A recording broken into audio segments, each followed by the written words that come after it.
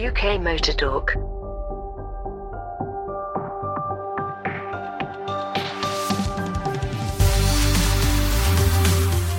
So we're doing as we're told and working as remotely as is possible. And there's not much more remote that we can get than this, is there, Graham? Yeah, indeed not. I'm very lucky to live in a fairly rural area. So, yes, I'm working from home as all of the rest of us are at UKMT. I'm keeping my 2 meters distance. In fact, I'm 2 meters exactly outside my front door, sitting in the garden. Well, there's no point having some sun and not enjoying it, even though I can't go anywhere. Well, it's all right for some. I'm locked indoors in a nice soundproof booth just to make sure that all things are as good as they get. Okay, good news. It's probably going to be a podcast largely of negatives. I mean, just looking at motorsport, all motorsport is basically off. I had a letter from the HRDC this morning, and like a lot of small motorsport organisations, I suspect they're going to be struggling financially time they do all the refunding. And most unusually, I can't think that I've ever seen this. I mean, I've been involved in motorsport for a very, very long time, any number of decades. More years than we care to mention. Well, exactly. I wasn't going to go quite there. But I'm surprised that the organising bodies have basically suspended everybody's track permits. So you can't do anything anyway because your event would not be insured. Well, that's the MSA, isn't it? Yeah, they've basically pulled the plug on everything. The MSA have actually extended it to the 30th of June now. Did you realise that? Yeah, okay. I'm not at all surprised. You know, it seems to be the way things are going. And I was going to go on to say that, for example, Goodwood and Silverstone, their lead times are weeks and weeks and weeks of event building before they can actually hold the event. And most big events are like that these days, a lot of temporary structures, etc.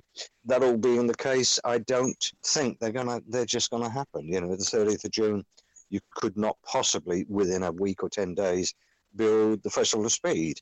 Similarly, British Grand Prix just a week or so later. These things just can't be done. Certainly not in a sensible and safe manner. I mean, at the moment, a lot of the stuff in the news is construction sites. Should construction workers be working, even possibly outdoors, but they might be just, gathering around each other for a cup of tea and lunch? Well, yeah. Yes, and 2 meters apart in each case. No, this is just, I just don't see this happening. So I think a lot of construction should stop. A lot of other things should stop. Most, I think, car dealerships are closed. New car sales were already on a very, very steep decline in recent weeks. I've just seen this morning the European figures, and they're really plummeting. You know, there's something like 200,000 sales fall month on month across the entirety of the European market. And I think when we see the next SMMT figures for the UK, we're going to see a big plummet. It's going to be interesting to see how many people are spending a lot of their time sitting at home just watching new cars and things on the internet. Do you think there might be quite a surge at the end of this? Perhaps some of the stockpiles of new cars may well be sold? Well, maybe, but I think a lot's going to depend upon, several factors. One is how quickly the industry can get going again, because all of these factories are closed down. Certainly virtually every manufacturer in the UK has closed down. And then it's going to be a matter of finance, because most of us, virtually all of us, are going to have our finances severely depleted after an enforced layoff. But does that mean some good deals out there? Well, some car makers and some dealers might see that they have to offer very attractive terms to attract people into the showroom doors. Others might try and hold the prices, but the finance deals might be better than the car deals. I don't know. These things are very, very difficult to predict. But the fact is, we're going to get to the middle of the year, and most people are going to be substantially skint. Certainly the self-employed, as you know, my good lady is self-employed and has zero income coming in at the moment. And until the venues start to reopen in the middle of the year, we'll continue to have nothing coming in. Certainly those of us who are even vaguely engaged with event stuff are certainly looking at the horizon, and it's getting further and further away by the minute. That's quite so. Things just seem to be extending. Well, unless you believe the American president, in which case Never. they're not.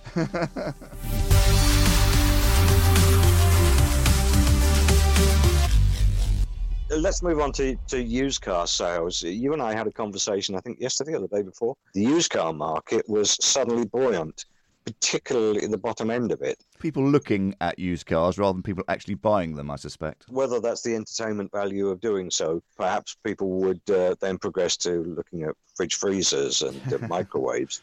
People have different ways of entertaining themselves when they're cooped up. But we've been in the unfortunate position of lightning striking twice in the last couple of weeks. I lost my Volvo, my long-term steed, when the oil pump went and wrecked the top end of the engine. So there's one off on the scrapyard truck. And then precisely a week later, my wife's Passat blew up. That also went off on the same company's very, very smart truck. And I got even less money for it. You know, I was surprised to find, and this maybe show how dystopian this world's becoming, that even the prices of cars being offered by scrapyards is going down because there's no demand for scrapyard parts. That's extraordinary. Well, I guess at the moment, the whole thing is slowing down, isn't it? This is the problem now. I mean, unless you're selling all the parts on eBay, of course, which is always a possibility with a lot of modern scrapyards. But yes, it's supply and demand, isn't it? Well, indeed it is, and that's those are stories that we're going to hear more and more of in the coming months. So I was then forced into the used car market and have now bought a car for my good lady and a car for myself. But the one for my good lady, I got a very, very good deal on a Peugeot from a relatively small dealer. I can hear Mike and Jim getting upset by that already. There you go. That's the way of the world. But interestingly, he was saying business had been very, very quiet. He was selling very little. He's got a lot of maybe 50, 60 used cars, all sorts of values from sort of $3,000 up to about 15. So, you know, a fair spread. Yeah.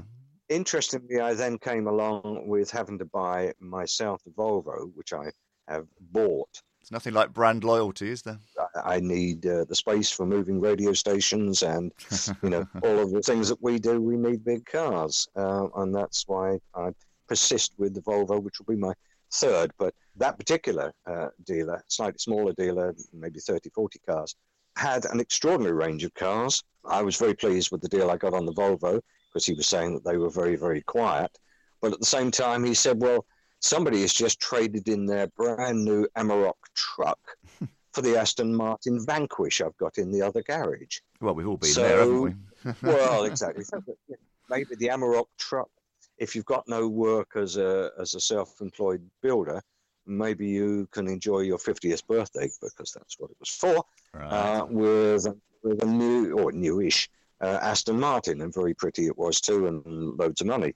It was just interesting. I was hearing diverse stories from two rather different used car dealers, but we have now a problem of I've got to go and collect that car from some considerable distance. And how does that stand with the current sort of requirements of the government? As I have a situation where I've paid for a car, and unless I go out, I can't collect that car. Well, I think it could be argued that that's not an essential journey as long as the car's going to still be there when you do go out to go and get it. But I suspect that that's an argument that you're having in your head. We're having discussions as to whether we can come up with some sort of meet in the middle, and back of truck or something. I don't know. It's all very complicated. But then all of these things are at the moment. Then delving into sort of taxation and insurance, which I've had to do, and that's not been too much of a problem. And then we've just heard this morning from the DVSA that MOTs are, well, at least from the end of this month, MOTs are to be extended for a period of 6 months. That came in just about 9:30 this morning. So even some of the MOT testing stations may not have fully appraised themselves of that news at the moment. I guess there might be a rush over the next few days, and it isn't many days now, to get your MOT done early.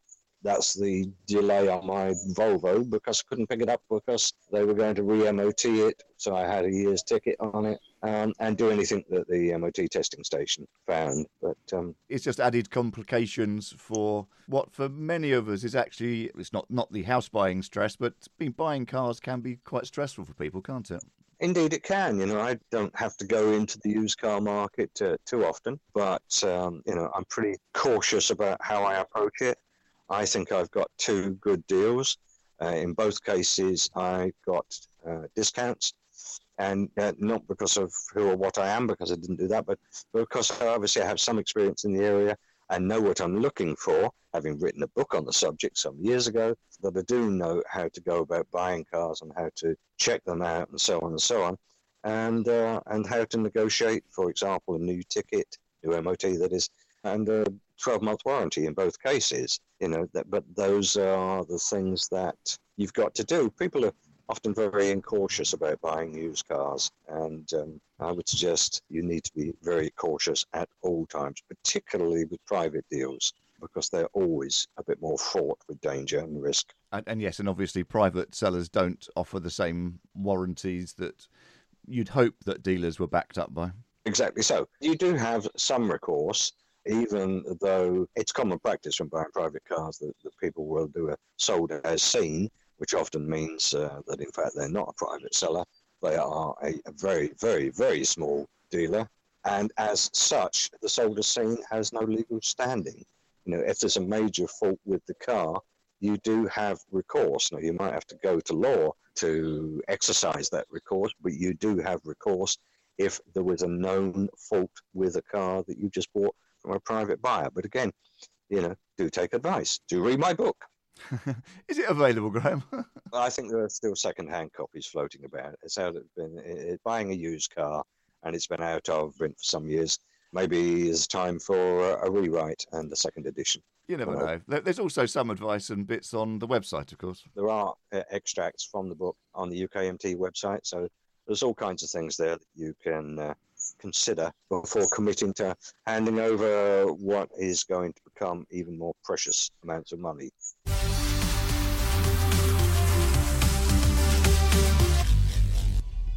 One of the things that did strike me yesterday, and I sort of wonder how many car makers we could lose. Have we got many to lose in the UK? Well, I'm just thinking, the Fords and the PSA group and the major Japanese, Chinese players, they will all survive. It's going to hurt, and it is hurting, but they will all survive. But, think about companies like Morgan, perhaps. What do you know that they don't? Well, I don't know anything that they don't, other than they are very small, and there are a number of very, very small manufacturers like that of specialist, highly specialist cars. And I'm sure that their market will decline as fast, if not faster, than any other market segments. And they may not have the resources to carry on. It's just, I may be being something with Jeremiah here, but one does wonder whether we might see a bit of a shakeout in the market. And I suspect certainly in the aftermarket, the sort of services end of the market and the buying online of spare parts and so on, you may see a shakeout of some of those companies if this goes on too long, because they simply don't have the resources of the big companies to carry on. That applies in any industry, of course. The smaller companies are the ones that will go to the wall, sadly. I mean, Aston Martin is obviously quite a big name that keeps on cropping up, and I noticed that they've ceased production temporarily, very clearly put on their release today. Were they not quite near the edge already? It's been rumoured for quite some time that Aston Martin have had some financial difficulties. There's obviously no confirmation of that, but I think there have been some, again, from suggestions in the sort of financial press, that there's been some changes to shareholding and some additional requests for shareholders to put in some more money. It's basically, is Lawrence Stroll's pocket going to be big enough to keep it going, I think, is how are the markets will be looking at it anyway. Well, he certainly won't be spending any money on F1. I know, I've been facetious. If you own an F1 team at the moment, your fixed costs are broadly similar, I'm sure, but you just won't have any money coming in. And the relationships that F1 teams have with their sponsors are going to be very difficult in some instances. I mean, we have as yet no idea when F1 is to resume. It's unlikely to be until after the brought forward mid-season break period. So the British Grand Prix, for example, which is mid-July, in the same way that the Goodwoods and other bits we were saying, unlikely because of the setup time. Exactly so, although, clearly British Grand Prix is better established for permanent structures, but certainly a lot of the temporary structures, they'd struggle. I mean, it could be, I'm entirely speculative, but it could be that we see that as the season opener, if you like. You never know. And you never know how many rounds there are going to be. And F1 is always all about money, not for any non-reason. Was it called the Shark Tank? There's certainly one former F1 boss. Called that amongst other things, yes. Indeed, so we know who we're talking about. Name no names. No names, but there's a gentleman who's done very well out of the banking world. But, the fact is you can't take a huge hit even on Red Bull or, Mercedes or any of them. And certainly the little bit smaller ones further back down the grid and don't have quite the amount of sponsorship. Mr. Stroll might be putting in large amounts of his own money, but those are finite amounts. Less finite than mine. Quite so. All these things are relative, but there are two senses to that. One is his pocket is not bottomless, and or maybe his trousers are, I don't know. But at the same time, he's also a fairly hard-nosed businessman, and might at some point say to himself, "Do I really need to be pouring out this amount of money for no return?" And particularly if the sponsors start to pull force majeure on their contracts, which is, it is quite possible. Some will, because some of those sponsors' businesses might end up in difficult circumstances. I mean, we are looking at a possible, I've heard 20, 25, 30% global GDP downturn being suggested by financial experts. I can't really comment on that. That's not my area of expertise. If it were, I'd have some money in my pocket. I don't. Not now you bought two cars, yeah. All these things are relative, and some of those sponsors may go to the wall. Some of those sponsors may decide that they simply can't afford, given the restart costs when they are able to restart. And I'm looking globally here rather than just UK. And they may not be able to honour contracts they have, and those contracts will have force majeure clauses, and they may pull out. So we are in very, very difficult times, from the relative expenditure of somebody looking at a sub £2,000 used car to others looking at a £20 million demand to keep their F1 team running. All these things are relative. Exactly.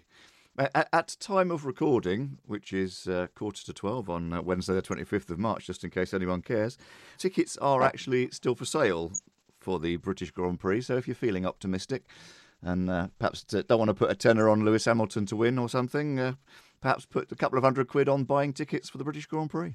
Well, indeed, if it happens, it will be worth going to see. I was sort of conjecturing whether this improves or otherwise Lewis's chances of his world championship. I don't know, is the short answer. Well, I suppose he could still theoretically win it on just one race, couldn't he? Well, yes, I suppose that is not inconceivable. I know that the points are sort of given out if it's over, 2/3 of a race run or something? Well, I don't think there's a rule like that for a season, is there? No, not one that I've ever heard of. And the rule book Never been needed. I did actually once print off the F1 FIA technical regulations, just out of curiosity. They are, well, it nearly did my printer in. They were very, very extensive, and that's only the construction regulations, the technical regs. The sporting regs are about 3 times the size. But I don't think this is a situation I've ever encountered. The last time it was encountered was 1939. I seem to, and having discussed the absence of motorsport during the wars once on a radio station peopled mostly by very young people, and saying there's no motorsport between 1939 and 1945, or actually 46. And the presenter then said, why? So maybe they're not teaching enough history at schools, but I digress. Yes, that's a different story.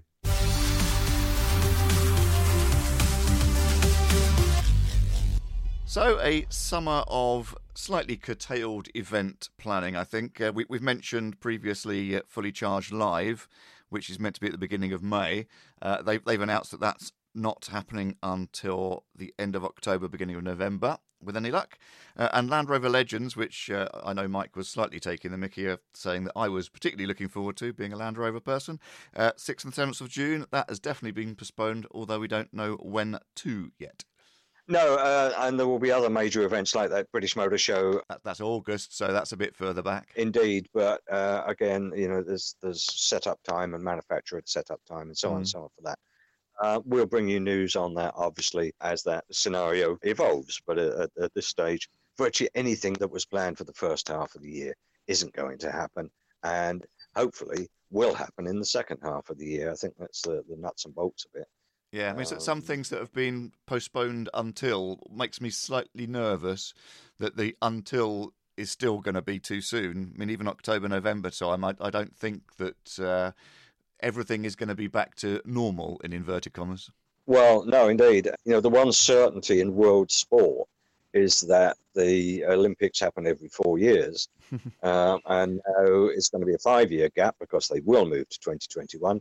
In which case it'll be presumably a 3-year gap thereafter to get it back on track, or are they going to happen on odd years and not even years, or leap years, or whatever? Which is just indicative of the sort of confusion that we have at the moment as to what is going on. One thing I did want to sort of touch on, and really I suppose end on, is that some of the world's major sporting car manufacturers, Ferrari, Maserati, Alfa Romeo, etc., are all based in northern Italy. And obviously they've shut down. But, northern Italy has become one of the worst places in the world in terms of statistics of people with COVID-19, with the coronavirus. And certainly the fatalities have been awful, just looking at the statistics. So some thought for all of those makers of exotic cars. Hopefully they will all bounce back, because while I can't afford any of those cars, I do appreciate those cars. You can't be a car nut without wanting the likes of Ferrari, Maserati, and Alfa Romeo, and so on to continue. They've all had pretty bumpy histories and have been around a long time. Let's hope they all bounce back. I'm sure they will. We've seen luxury car makers generally have done very, very well in the economic climbs of the last 10 years, really. We're going to be next year entering a whole new world, but we hope that we will see Aston Martin and all of those great car makers back producing those wonderful cars that we can look at, even if we can't afford to get in them. Although, Andrew, you will know, and Jim and Mike will know that, fortunately, given what we do, we are lucky enough to get into some exotica from time to time, and often on track and in places where one doesn't have to observe speed limits. So hopefully in the second half of the year, we'll be back playing with some motors. But for the moment, just enjoy what you've got sitting on your drive and don't go out in it.